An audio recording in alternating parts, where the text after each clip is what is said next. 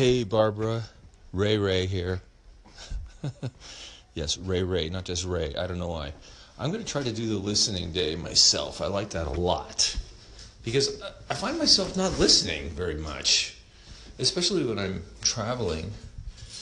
Even at home, I used to listen like crazy on the old Anchor. Now I don't listen much. And I have to say, I don't like it. But I like your idea. Just devote it. Devote a day to listening. That's what I'm going to do every week. Maybe. Well, as much as I can. Great idea. Love it. Thank you. Thank you. 1,000 thank yous. That's 500. That's 600. That's 1,000. Okay, 1,000 thank yous. Au revoir from France. Ray, thank you, Ray Renati, so much. I appreciate it. And yeah, we're all really a little too jealous of you and your whole French episodes and segments here at Anchor and your whole French adventure, making a lot of us very jealous, but whatever. All of us have our lives. It's that time of year when everybody's all having fun vacations and sharing in social media. And yeah, Anchor's got the same thing going on. Yeah, go over to Ray's channel and you're going to hear all about his adventures in France. Boy, seriously, Ray, you're doing a great job. Lots of fun. Listening day. Yep. I have really began to understand that to some extent, and I mean you do very few call-ins, you do very little anything else. You've got to listen because then you pick up what stations are doing and what people's commitment is. It also quite frankly helps you kind of weed people out because after a while you realize, this person just puts up way too many music segments and I'm really not into that much or their type of music or they're just coming in here and broadcasting and putting in these long podcasts from some station they had and I'm just not interested in this topic. And it also helps you kind of weed people out. That after a few weeks of listening to them, you realize, this person and I are just not jiving. So listening 1 or 2 days a week. And I know some people are like, oh, that's crazy. I don't have time for this. Well, you got time for podcasts, don't you? I mean, this is a place where if you're not into listening, if you're not into audio, Anchor's just not for you. It just isn't. But for those of us that, maybe you're commuting somewhere or you're in the car or you've got work where you can put on a headphone for a couple hours and listen while you're doing something else. A lot of people like that. It's part of the growth of audio and podcast is that ability to listen. And I am committed to having a day, 1 or 2 days a week of just listening where I just do very little to my station. And again, I don't call in, I don't do engagement with the stations because I really even do very little applauding. And the reason I do this is because that causes engagement. That causes people to respond to me. They call back and then I get involved with my station. I don't want to do that. I want to just listen. Because guess what? My human brain is smart and better at remembering things than any sort of notification from Anchor will ever give me. My brain is bigger and my audio listening skills are bigger than Anchor. I can remember lots of things. It's all about your brain and your memory and, oh yeah, there's that guy again. He's talking about that, or it helps you remember things. So there you go. I offer that. I thank you for calling in. A number of people are thanking me for the idea, but it's just, number one is listening here, I think, more than anything else. And then that helps lead to good engagement. So, thanks, Ray. Enjoy France. Yeah, France. You're so lucky. Really, so lucky. Well, it's the weekend. It's Saturday, and things tend to slow down a little bit on Anchor on the weekends. Not sure why, except, everybody went and got lives, and they're not commuting. They're not sitting in front of their computers. They're not listening as much. They're out engaging with their families. And one thing that I like to do on Saturdays is work in my garden. I have a big house with a big garden, and I love it and I hate it all at the same time. But there's lots going on in my garden all year round. And one of the things that I do on social media is either take pictures of it, talk about it. Gardening is a big deal for me. And I can do a little update on what's going on in my garden. The weeds are starting to come back a little bit. Today and tomorrow, I'm going to have to go out in the heat and deal with some more level of weeding. And I'm also going to have to do some clipping. In July, there are some bushes and some shrubs that if you do some level of cutting back, you'll see another level of rebloom for them in, say, September, October. So there are some things that I'm going to be doing some cutting back on so that I can see some new life for them. That maybe they did some blooming in May and June, and now I want to see some reblooming in early fall. So that's one thing I'm going to be focusing on in my garden for the next couple days. Yes, it's hot. Yes, it's sweaty. But that's also why you do gardening. Gardening's good exercise, and it's a good way to get my mind off of other things. And this next caller brings a reference to that. Hey, Barbara KB. I was wondering if you had any insight into how you think perhaps gardening helps to improve your marketing game. Because I can imagine that it would be something very grounding and relaxing, and marketing is something that you really have to be very strategic and in your head about.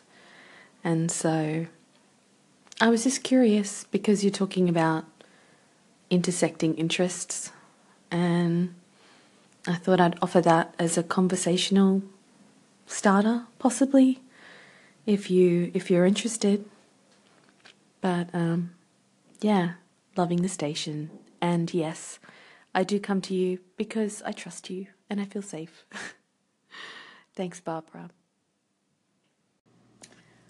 Well, Lulu, thank you so much for your call, and I appreciate it. And yes, gardening and marketing can go together. Two very different examples in life of what I do, but it's funny how they tie together. Now my interest in gardening really began in college. I took a botany class. That was my science, and that just brought it out of me when I realized I love this. I really enjoy plants. I enjoy growing things, and it began very simple, with house plants because I didn't have a house at the time. And for many years, that's what I did. I developed this whole sort of house plant thing. And it wasn't really until I bought my first house that I began to realize, oh, there's this whole outside thing I can do. I actually grew up with two parents that just could not stand yard work. They both hated it and didn't enjoy it at all. But I can remember as a kid, I got a garden, and then later on in college, took botany, so I really learned a lot. So there is stuff in my head. And in regards to marketing, yeah, it's a different thing, and it's physical, and so it gets me outside. It gets me thinking in a different way. But actually, they kind of complement each other, because with a garden, if you really have to plan. You have to think about what you're going to do. There are definite strategies, like, okay, today I know this is what I'm going to do. So you strategize, and you're not going to worry about other things in your garden, but this is what I'm going to get. And then there's, of course, tactics of, all right, these are the tools I'm going to use to cut this bush, or, I'm going to use this thing to collect all this stuff. So there is detail in gardening. It's why there are people out there called master gardeners.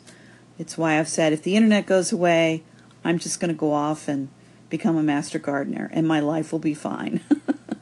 So, yeah, I think it is a groundedness for me, but it's also funny, as the years have gone on, I've realized one of the reasons why I like gardening is it is similar to thinking like a marketing person of, you have to think over, brainstorm, consider a number of different things, but then you have to really come up with a plan and come up with strategies and tactics.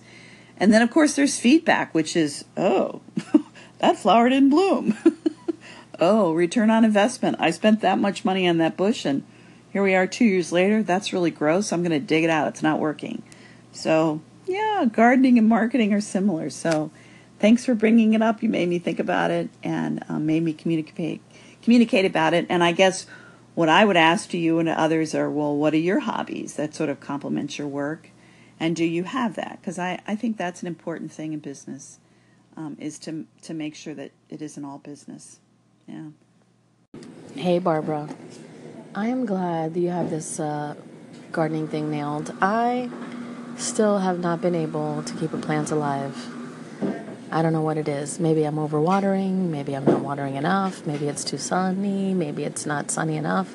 I don't know. I even Google it, and I still can't get it right. So I don't know. I just don't have a green thumb, apparently. But I'm determined at some point to keep a plant alive. The only plant I've successfully kept alive is a philodendron. That's it. I have succulents that are dying. That's sad. Maybe I'd do better with air plants or moss. I don't know. I'm still exploring my options. Any advice?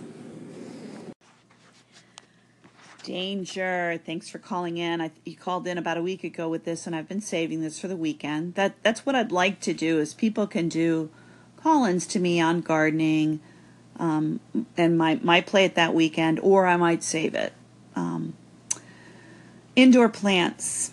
Yeah, it is a good place to start in gardening, although you don't have to. Some people really don't do as well with indoor plants, but they do great with the outside, because many people in the gardening world would actually say to you that indoor plants are actually harder than outdoor.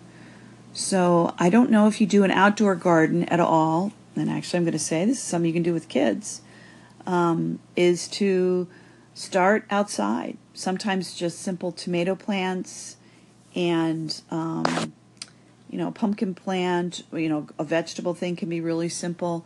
They're actually, in many cases, outdoor can be easier. And where you live, oh, ma'am, you can really grow some great stuff. You live in a longer growing season than I do. And I would, North Carolina is a fantastic place to do gardening. So I would seriously look into maybe doing something outside instead. Because, yeah, indoor plants, you picked a really good one there. That's a great plant. And I think, as I told you another time, there's variegated versions of that plant that you can find. Just put those around in your office, and I think you'll find that just sticking with that one plant is the best thing to do.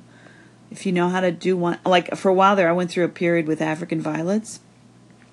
I made a commitment to this one whole section of my house, and I had this special tray, and I just committed to African violets for a couple of years, and they all loved each other, and and it was just beautiful. So if you make a commitment to a single plant, that can actually work really well. But don't give up on the idea of outside, and actually, that can be a really good thing to do with children. Kids really, I was shocked how much my son got into gardening with me. Now, it only lasted for about 3 or 4 years, but it was a good 3 or 4 years. So thanks for your call, and I appreciate it. And don't give up. Don't give up on the plant world. I know you won't, Danger. Daydream, I fell asleep beneath the flowers for a couple of hours on a beautiful day. Daydream, I dream of you in the flowers for a couple of hours. Such a beautiful beautiful day.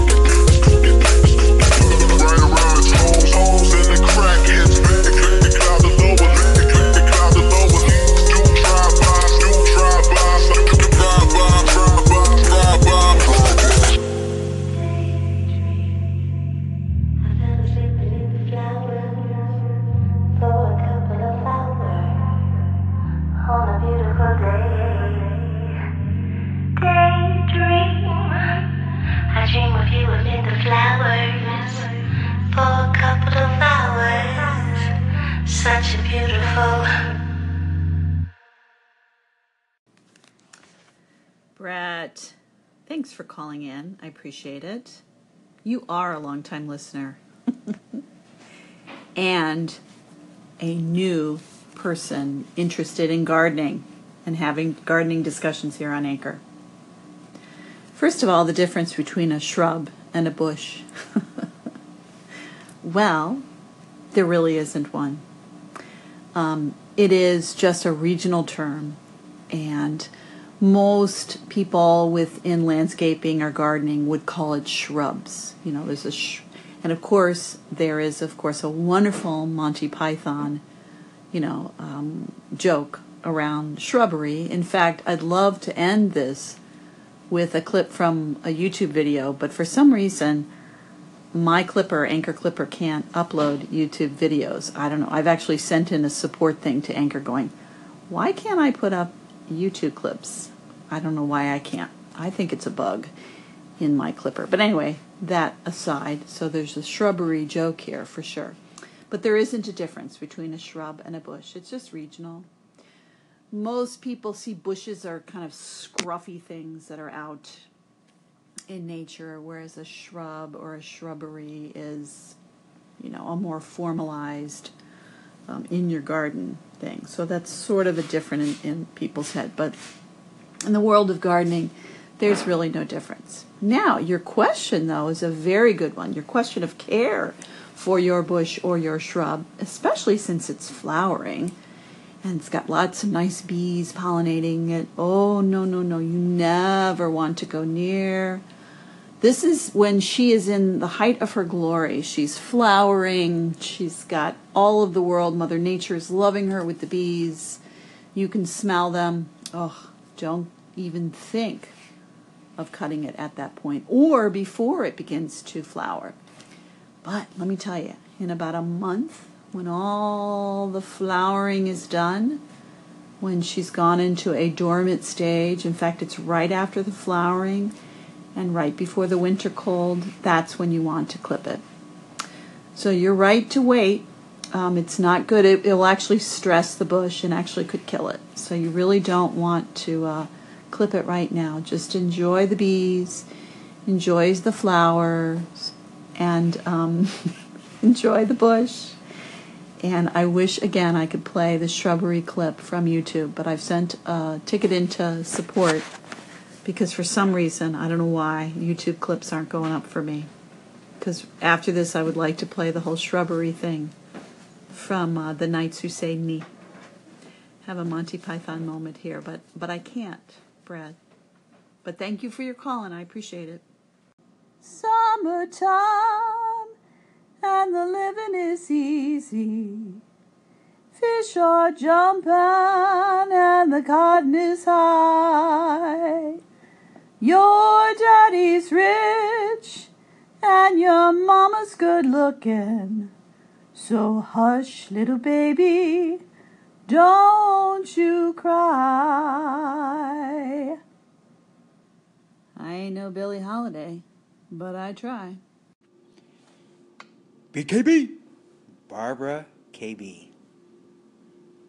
my gardening channel lady. Listen, I thought I would reach out today with a segment around gardening as a metaphor for life to complement the golf as a metaphor for life segments that Paul and I have going back and forth. Because gardening really is a metaphor for life. We have seasons. We have spring, summer, fall, and winter.